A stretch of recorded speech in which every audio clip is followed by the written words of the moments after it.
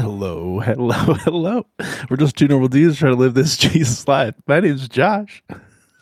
Hey, my name's Andrew, and we are This Jesus Life podcast. Friends, we got to be honest with you. We've done this a bunch of times, and hitting record was not easy in that moment. It took both Josh and I, we almost started, I think, 2 times each, where I almost said his lines. He almost started, and then finally the record started, and we're like, okay, here we go. No, here we go. The problem I ran into was I took a weird breath through my nose, and it didn't give me oxygen. Instead of sucked oxygen out or something, so I couldn't talk. And I was like, hello. Maybe it was like the air you had just breathed out was what you breathed in. And it was weird. like, oh, that's just CO2. That's not going to help you out. That was, dude. That was not fun. Dude, that's such a strange problem. How are you doing? Yeah. That's never happened to me in my life. That was a weird one. You need some deep breaths, my friend. Deep breaths. Yes. Man, I'm doing all right. I don't get sick often, and this week I was really sick. I had a high fever and a really bad stomach bug, and I don't even want to say how many times I pooped on average over the last 3 days, but it's a lot. Well, let me just ask you this. Do you feel significantly lighter today than you did 3 days ago? I think I might have lost some weight. Nice. Yeah. There we go. I feel like you said it without saying it. Yeah.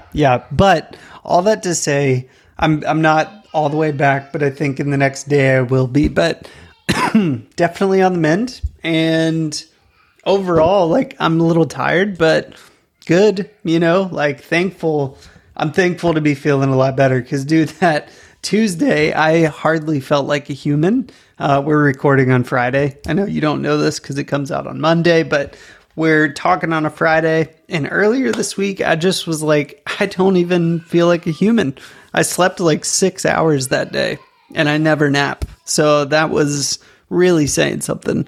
But yeah, man, it's spring here. We're about to get, tonight, we might get 1 to 4 inches of snow. I'm hoping for 4 because it'll melt quick. But dude, we've got not much snow this winter, and it'd be fun to take the girls sledding in the morning. And then, yeah, man, we're going to sell our camper and look for a different one. We are. We're going to try to get out of the pop-up light because... No, this is the first one. Is this the first We've camper? only had one. Oh, okay. I thought there was another. Yeah. But... Yeah. Okay. So we're going to try to get a small, hard-sided camper that you pull behind. Catherine, my daughter, was trying to talk me into getting one you can drive today. And I'm like, listen, you have no idea how expensive those are. No. No. We used to go to the RV shows where it'd be shoot, this was 15 years ago. So hundreds who knows of what thousands. These things cost now? Yeah. No, we're talking millions. $1.5 million. The full blown RV, RV, 50, 60 foot. Yeah. Where both sides are complete yes. Slide outs. This one we went into, it was the living room and the kitchen. Both had slide outs the length of the vehicle on both sides. One side of the back was their closet. Was just their closet. The other was a full bath, with jacuzzi tub, a shower, the whole shebang, and then the master was behind it all. But it was wow, this is the life that people want to live when they retire, if they want to live in full luxury, but be able to travel. Crazy, man. See their family. That's my thing. Even if I made a ton of money, I don't think I could ever justify that. But if you when you retire, if you're hey, let's get a decent RV and go spend months in someplace warm when it's really cold here, that makes sense to me, But dude, some of those are nuts, but really cool. Mm-hmm. And I'm sure super fun to see at an RV show like that. But yeah, man, we're trying to get it's something also cool. and it'll be great.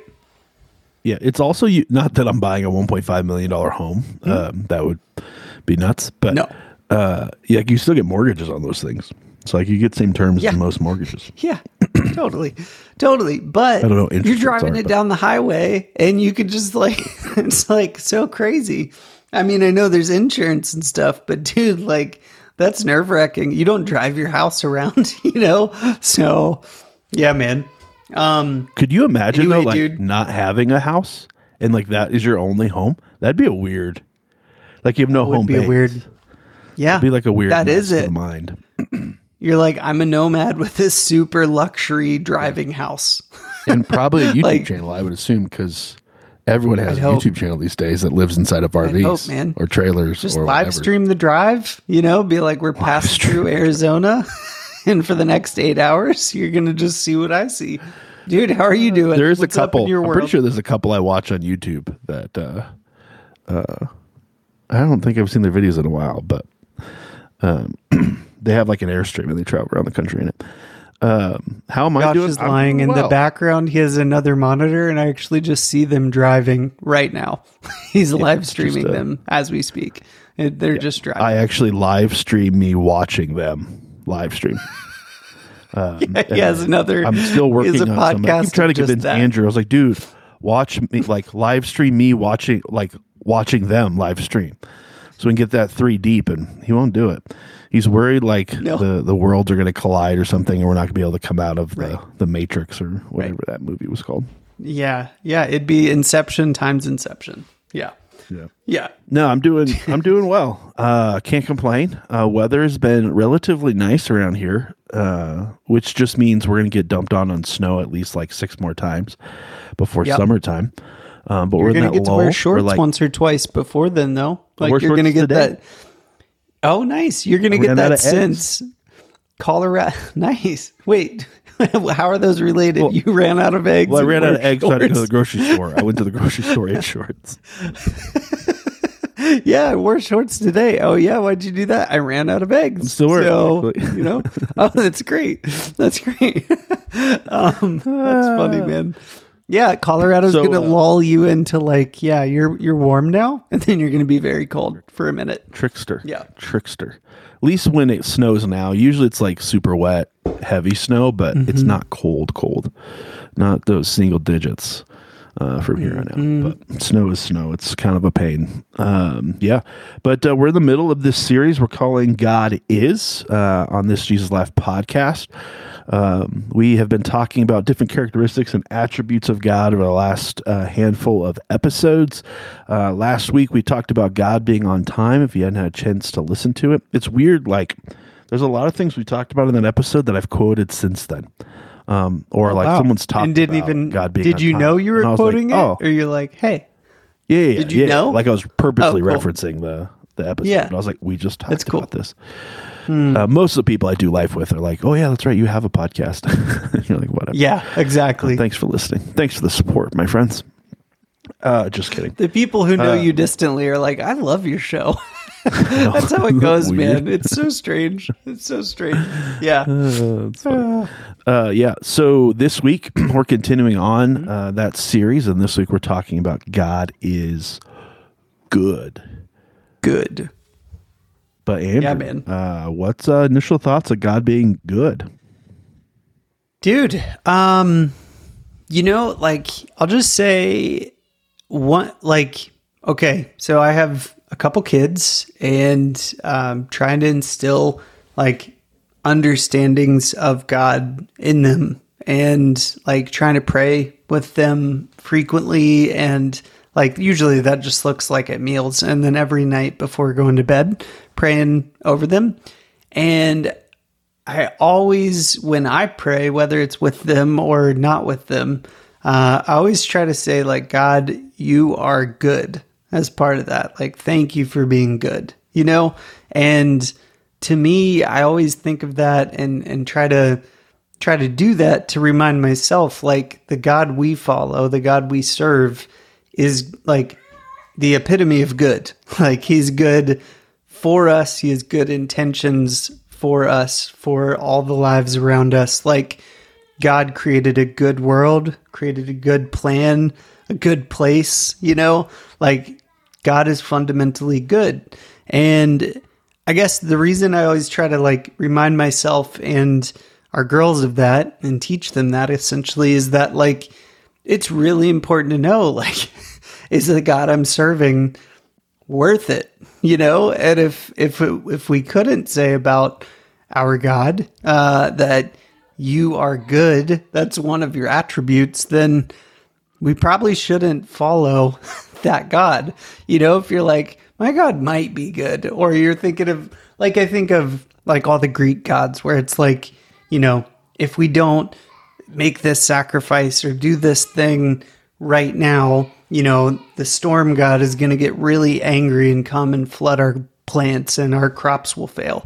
Like we got to appease this god because that god's just really jealous and angry quickly, like there's a lot of cultures who have believed in gods like that and done worship like that in the past. But the God we serve, the one most high, Yahweh, Jehovah, like there's a lot of names you can use, Adonai, as they say in The Chosen, like our God is fundamentally good. And I think that is like huge to know because it's like, what do I base my ethics on? What do I base the way I treat others on?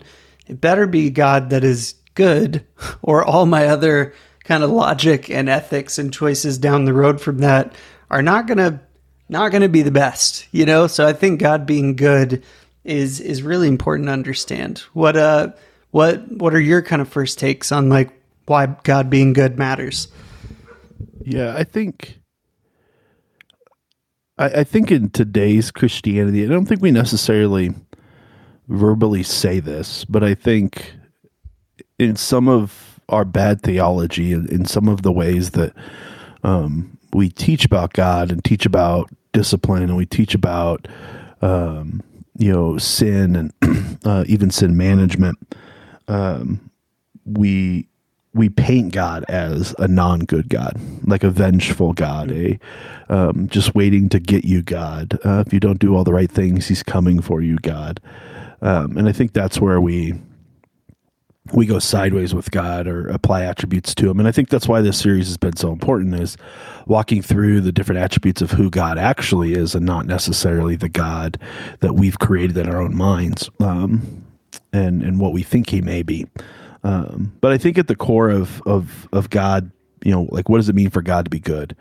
I think the other extreme, and maybe not super extreme, but the other, direction you could go with this is that God is, that God's like a vending machine. He's good to me.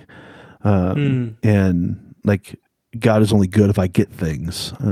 God is not good that when I'm God good. doesn't give. Yeah. Yeah. Like, but I think there's a tendency to go there. So for me, like what is good? Good is whatever's right and whatever's true. That's where God lives. Like God is not going to contradict himself. God is holy. He's righteous. He's good. And because he is good, he's always about what is right and what is true. And I think too, like because God is good, we can also make the connection that everything God has created is good. And I think this is where we start to get sideways with God. I'm trying to remember. Let me Google really quick. That's Timothy. This is Timothy, 1 Timothy chapter 4. So the first letter Paul wrote to Timothy. Paul wrote this to him. He said, since everything God created is good, we should not reject anything. We reject any of it because we receive it with thanks. Everything God created is good and to be received with thanks. Nothing should be sneered at or thrown out. And I think oftentimes we look at creation, we look at how the world is currently running, and we go, well, how can God be good? Well, that's where evil comes into the picture, and evil is just the absence of good. And because humans have choice, and we have will, and we make those decisions that cause harm to others and those around us, and all of those things, we look at, well, why didn't God intervene? Well, because God is good. Everything he's created is good, but we have manipulated and mangled and turned what God created into something that isn't good because of our evil. And I think that's the piece that's really hard to wrap your head around, because we assume because God is so sovereign over things that he could intervene and fix all these things, which he could. But oftentimes he chooses not to and lets the will of the people dictate a lot of this. Doesn't change him or change his characteristics or change his ultimate plan. But at the same time, in the midst of all these things, evil is created not because of what God has done, but because of what mankind has done. And I think that's where we start to get, how could bad things happen and to good people? Well, you can argue whether or not they're good, but second part is like, it isn't God's hand that's causing those things. God only makes things that are good because he is good. And out of that goodness, he's just going to create good things. And then sin enters the picture, and it's that destructive. And I think this is the piece that's really hard for us at times to wrap our head around or be able to label God as good, at least feel it. Maybe intellectually we can all say, yeah, God's good. Of course, that makes sense. Yeah. But the true belief and internalizing that idea is hard for us because we look around our world, we look around our spheres of influence, we look at just our life in general, and we see a lot of evil. We're like, well, where is the good God in all this evil? And God's still there, right? God is still light. He's still trying to pierce through the darkness. What is it? God is light. There's no darkness in him at all. It's John something, beginning of John, 1 John. It is 1 John something. I just read that yesterday as part of Lent. You go. I'll find it. Nice. Good old Lenty days.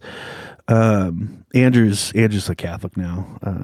No. He's practicing. No, not at all. He got the cross and the whole thing. Not a chance. There's plenty of things Catholics get right. Don't get me wrong. Just salvation, unfortunately, is the piggy that they miss oftentimes. There's just a lot of stuff to know if you're going to go Catholic, man. There's a lot of up, down. There's a lot of feedback you got to give after certain things are said. I don't know the rules, man. It's intimidating. It's intimidating. But high church is on the rise right now. It's true. Like Gen Z wants high church. We're seeing it more and more. Kind of cool, man. Kind of cool, kind of crazy. Here's the verse, 1 John 1:5. And this is the message which we have heard from him and announce unto you, that God is light, and in him there is no darkness at all. Sorry, you can keep rolling, but just wanted to bring us back. Yeah, and that light will pierce darkness, and God will come through to find those that are stuck in those places or have caused the evil of their own lives. That God still pursues in those dark places, and that's the goodness of God coming out. But we can't equate the evil of this world to God. God didn't cause the evil. Our sin caused that evil. Sure, I guess in a weird roundabout way, because God allows will to exist. Yeah. He allowed those things to happen, but at the same time, he didn't permitted create them. No. But you have to look at the other side. Is it true love if I have no will to love or not love? Right? Is it true love is it true pursuit of God if I don't have a choice to pursue or not pursue God? No. And that's where that piece comes into play. But dude, let me add the core of it all. Let me add a couple thoughts to that. I dropped in our chat, you'll see a bunch of Bible verses I put in, but Psalm 84:11 says this: "For the Lord God is a sun and shield. The Lord bestows his favor and honor. No good thing does he withhold from those who walk uprightly." And then I'm going to go down a little bit and says, Psalm 119:68, "You are good and do good. Teach me your statutes." And probably says, "Oh God," at the next part. And then Joseph, maybe to wrap it up, you'll probably remember this if you've been in the church for some time, but Joseph, the coat of many colors, his brothers throw him in a pit and try to kill him. Like they're planning to kill him, throw him in a pit, and one of them sells him as a slave. He eventually gets raised up to a super high level of leadership in Egypt after being in prison. And when he is providing grain to his own brothers and they don't even recognize him, he reveals himself and says this to his brothers when he could have taken action against them. He says, "As for you, you meant evil against me, but God meant it for good, to bring it about that many people should be kept alive as they are today. What you meant for evil, God meant for good. So God is, I think God is always pushing for good. Man, I read the Screw Tape Letters not long ago, which I've talked about a few times, but it's like the C.S. Lewis book of correspondence between demons who are trying to tempt this dude, like this one seasoned demon coaching a younger one. And they, like, at one point, he makes this point of, like, be very careful, like you're playing in the enemy's territory. Like this is tricky waters, like the smallest misstep and what you mean for evil could be switched in the enemy's favor. The enemy in their perspective being God. But God can take a plan, take intent and evil that was done in our lives and flip it for his will and use it 1,000 times greater, like he did in Joseph. He can literally switch that and say, yeah, what happened wasn't good. The intent of why it happened wasn't good. Maybe there was intentional evil done or sin done in that, but like the God we serve is the Redeemer of all things. He can take any situation, redeem it, and use it to glorify himself. That's why he's good, man. Like that's a part of why he's good, is that there's nothing that can stop God from changing a situation and using it for good. It involves, in this realm, it involves our will. He gives us the will to choose or not choose to do that, at least in my belief, to choose to follow him and choose to allow ourselves to be submitted to his will, essentially. But like, man, God has power over all things and can redeem all things. There's another verse that basically says, like, the Lord causes the sun to shine on the righteous and the unrighteous. No good thing does he withhold from any. Like he causes the sun and the rain to fall on both the righteous and the unrighteous. Like God gives good things to all people, regardless of whether they're serving him, but he's good because he can redeem all things too. That's part of it. So yeah, man, dude, I went on a bit of a tangent, thought. but any thoughts? Yeah. What's up? That I wanted to, but for the life of me, I can't remember what it was. I got distracted. Oh no. I know I went too long. Oh no. No, I was watching my own video and I could see the things behind me, and then I started thinking about something else, and I started thinking about the church building, and I was lost it about Joseph and redemption, like, and it was taking about something evil and turning it for good, and the goodness of God. Shoot, for the life of me, I don't know if it was of God. We'll ask that it comes back, but yeah. Just to tag on to what Andrew's saying, I just thought of Romans 8:28, which I think we quoted last week or maybe the week before, and we know that in all things God works for the good of those who love Him, who have been called according to His purpose. And I think there's this idea that that there's blessing attached to that, like I get things from God. And that's not necessarily not true, but that's not necessarily true either, at least from the physical standpoint. Like I'm not getting physical attributes of God, but when I walk in the goodness of God and I walk in according to His will and I walk in relationship with Him and allow the byproduct of that relationship to change me and shape me, it's that changing and shaping me that is the good gifts from God. Right? The circumstance of life may not change. They may still be difficult, but I change in the midst of those circumstances, and because of that, I have the ability to overcome, to persevere, to push through all those things, and still do it with joy and hope and peace and patience, because those are the fruits that come from God. But so I think there's that piece at play as well that I think we often forget, that it's in the midst of God's goodness where we find the best of our lives. So it's chasing after the goodness of God. And goodness, evil is just the absence of goodness. So it's when we choose to sin, we choose to live in the cycles of that, when we choose to not participate in relationship with God, that the darkness starts to win. And it's easy for us to be like, God is omnipresent. He's everywhere. I should say it this way. He can be everywhere at all times, but he's not. Like there's still darkness in this world. And I think oftentimes we don't realize that, or we don't give it proper thought or proper recognition.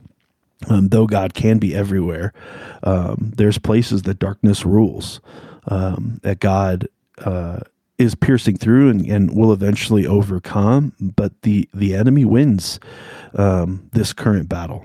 Like his dominion is still this earth until Jesus returns and sets everything straight for the final and ultimate time. But because sin is still a part of the human story, that sin is still destructive and gives the enemy footholds in a lot of different places. And as believers, we get to be the forefront of those things. And oftentimes God isn't entering into certain darkness because his people haven't chosen to partner with God in that darkness. And he's waiting for his people to act. I think there's it's that delicate balance that, yes, God is sovereign, and God is in ultimate control of everything.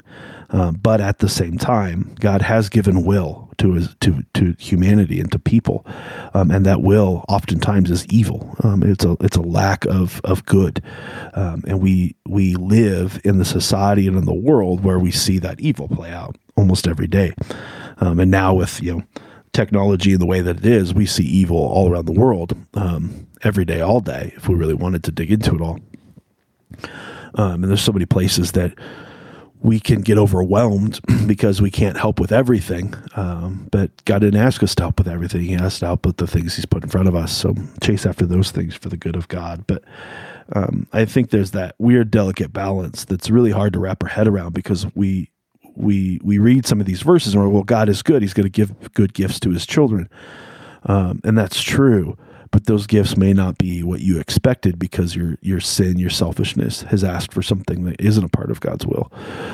He's asking you to chase after other things. And I think there's that piece that we miss. Man, I really wish I remembered what the heck I was processing, because I thought it was worth individually processing. It's going to come back to you 20 minutes after we end, and that's okay. That's usually you'll have to, which is fine. Maybe it's just a me and God thing, and we have that conversation, and it's not a me and the world thing. But that's probably why God is good. God is good. And I think it's easy for us when life isn't going the way that we thought it could go. Oh, that's what it is. Wait, I'm almost there. Control. That's what I was going to talk about. So here's the crazy. All right, talk about it. Let's hear it, man. God is. Us as humans want to control everything. We want to control our protection. We want to control our comfort. We want to just control because we feel safe in our control. How crazy is it that God is so secure in who he is and how things play out, which is like, sure, intellectually, we're like, yeah, that makes sense. He's God. That he allows evil to continue to exist because he wants his people to come back to him. Right? Like you have to be so secure to allow chaos to be a part of the equation. And you not be a part, and you be okay with the chaos playing itself out. And I think this is where it's hard for us to understand God, because we don't function that way as humans. We have to control. Like it is at the core of our nature to control everything around us. And when things aren't going the way that we thought they should go, if we have any influence or any authority, we try to fix those things and intervene. Where God's ultimate goal is that his people come back to him, that they choose to follow him and love him, because he showed love first. He allowed Jesus to die on the cross, which is an ultimate sign of goodness.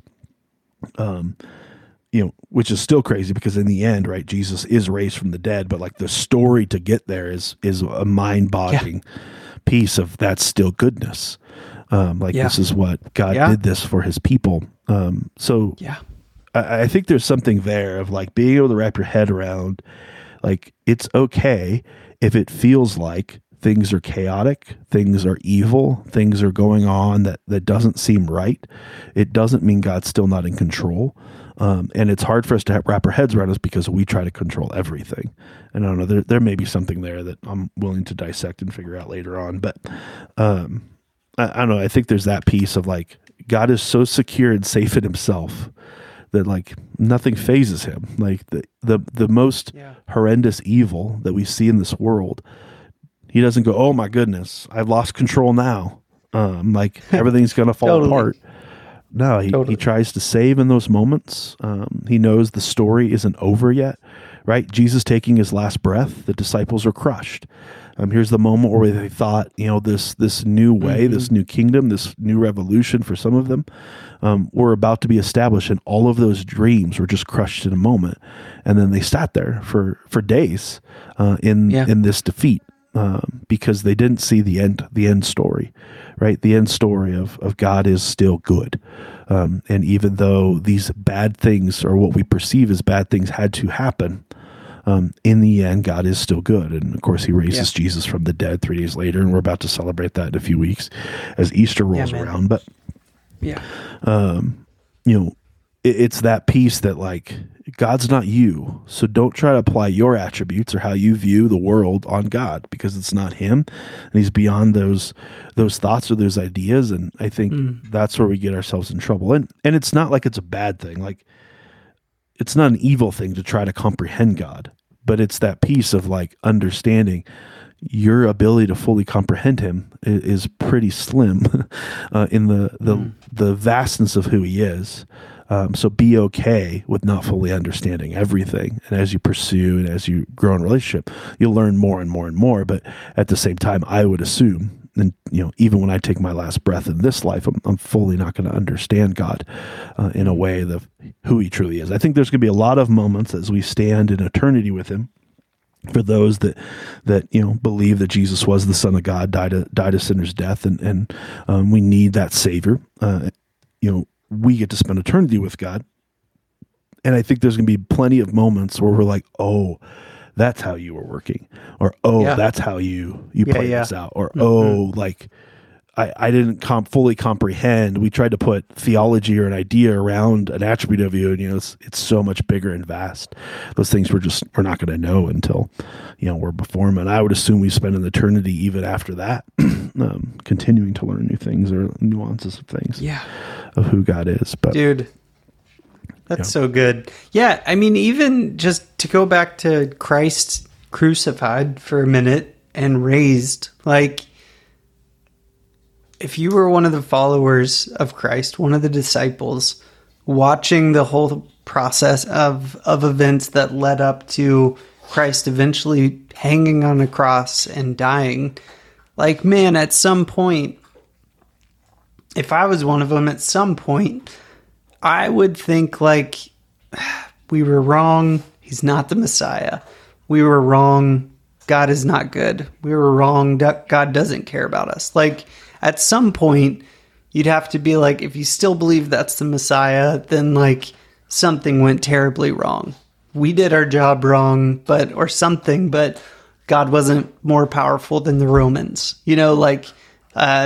We lost. Like, God isn't as good or as strong or whatever as they thought. Like, I think all of that is probably like the natural human conclusions in the moment, but when you're on this side of it and you know that just 3 days later, like, resurrection is coming, and they're going to see like, whoa, I just never understood the scope and depth and breadth of God's goodness. Like, I didn't understand how good the God we served is, that he's willing to send his son to experience death, and like death on a cross, and then conquer death in the face of all of that, in public, in front of many, to be like, hey, the worst you can do here in this world, it's not a big deal.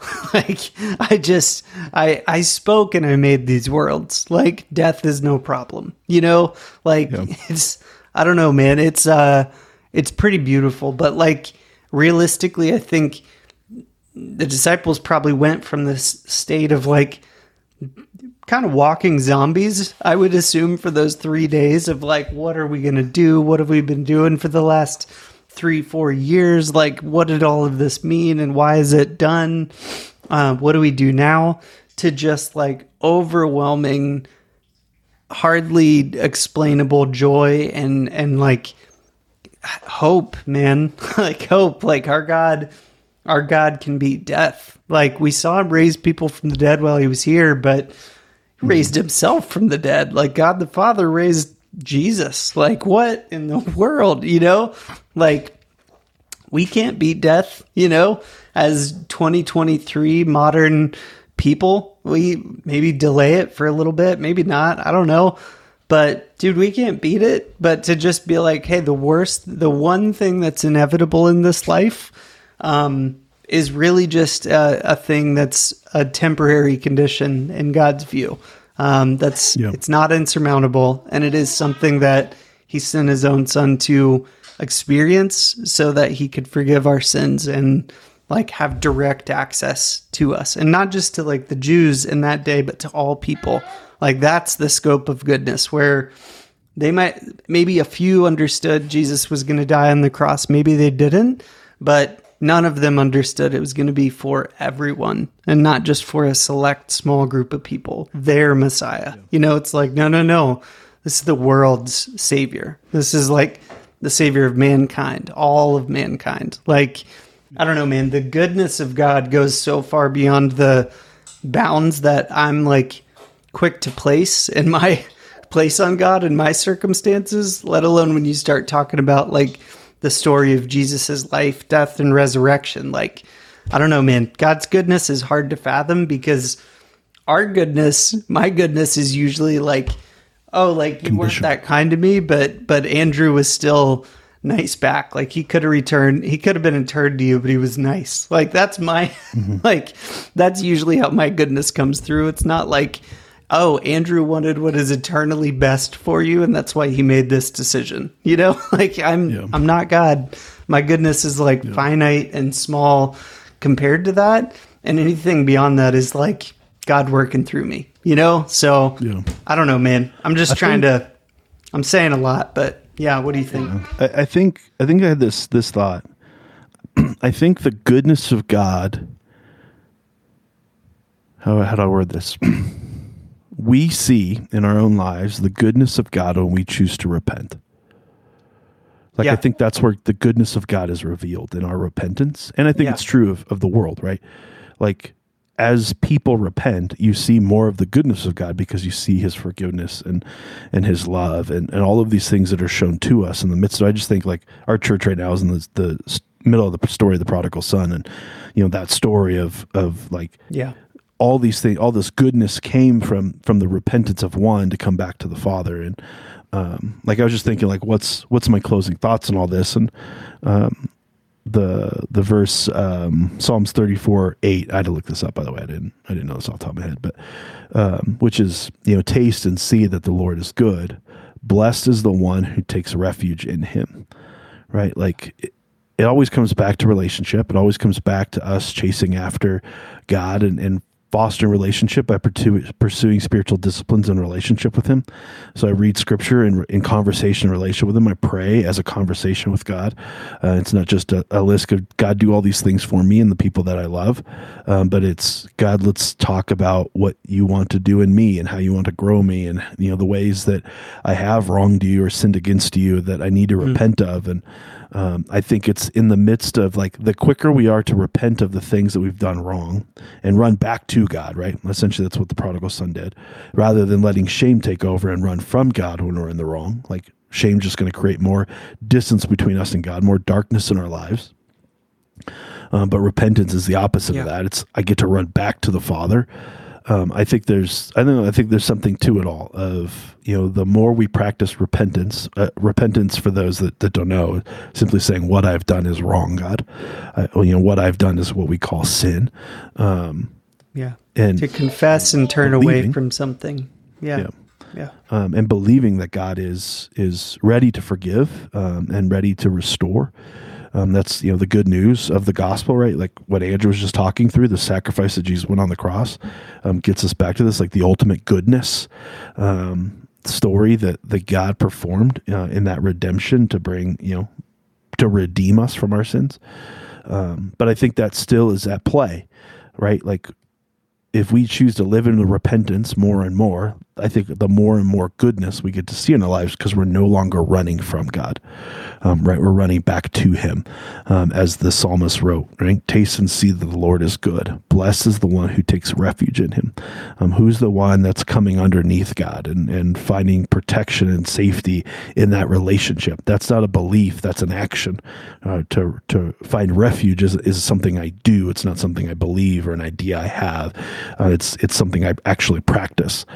And it's that relationship. Like, am I going back to God daily, throughout the day? Am I just trying to spend intentional time with him, just like I would spend intentional time with a spouse or with a friend or with a child?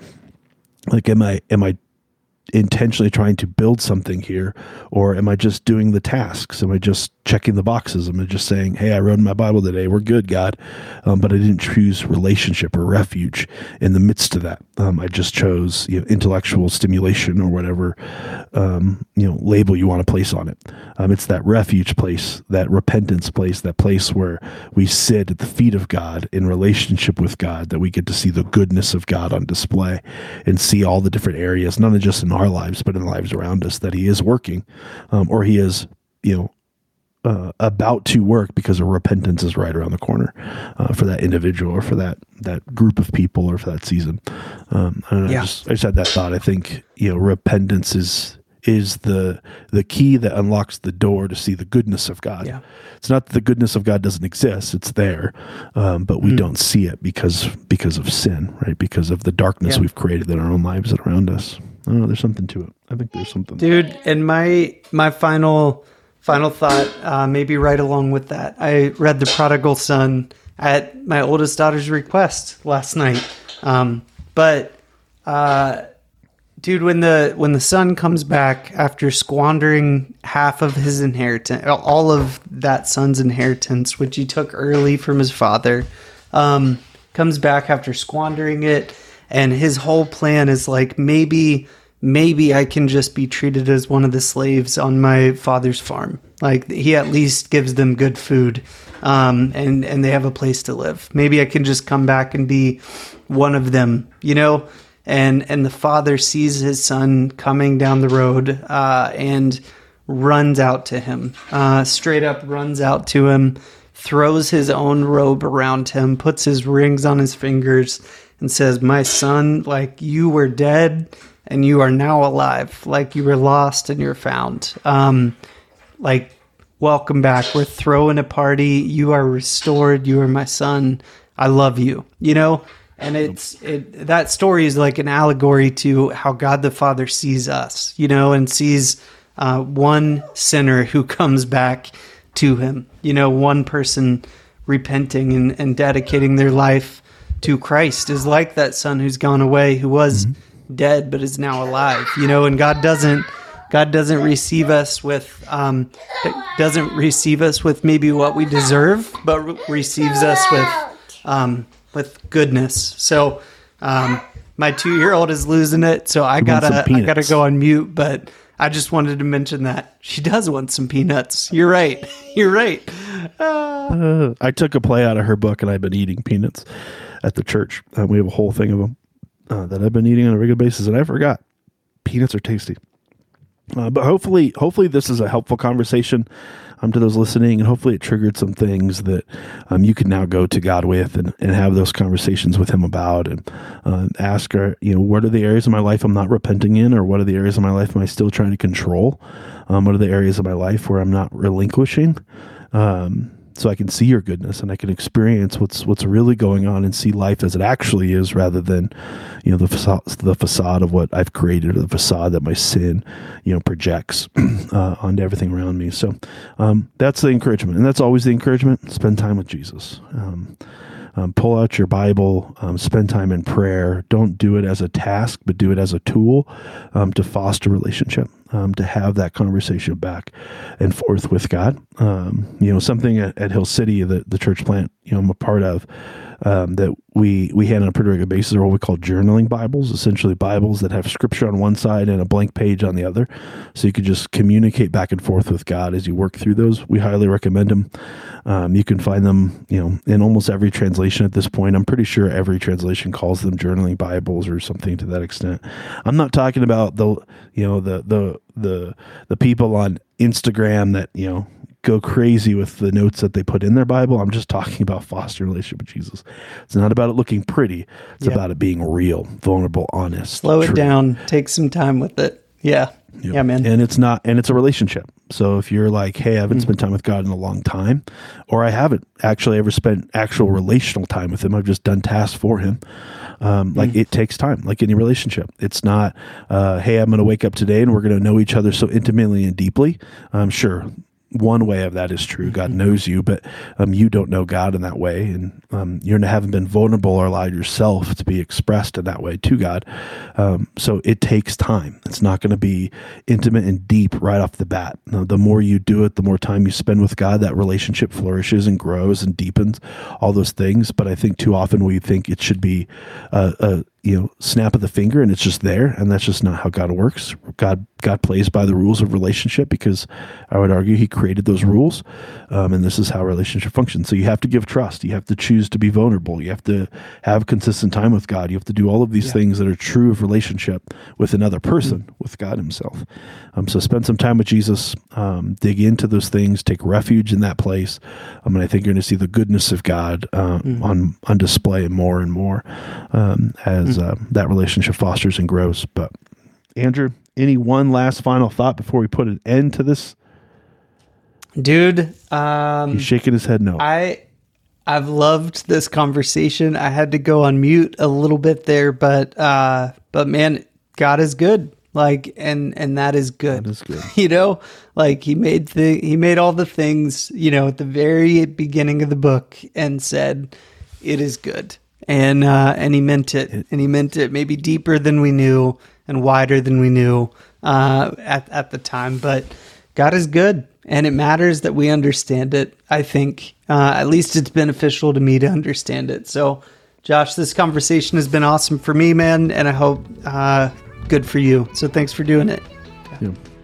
Absolutely. Hey, come back next week as we continue this series and we take on another attribute of God. God is. Well, if you come next week, you'll find out what that blank is. Yeah, you'll be here then. Thanks for listening to our show. It really means a lot to us, and we hope that it helps bring you closer in your relationship with Jesus and with other people. And it also helps us out if you rate our podcast or leave us a review on whatever platform you're listening on. You can also follow us on Instagram and the Facebook. Now, sharing this with your friends isn't just to get the word out of the podcast. We believe that we have the message of hope that's found in the gospel of Jesus Christ. And you sharing this has the ability to transform the lives of the people around you. We want to hear from you. You can email us at hello@thisjesuslifepodcast.com. You can message us on Facebook and Instagram, or you can just visit us at thisjesuslifepodcast.com. But seriously, thanks for listening.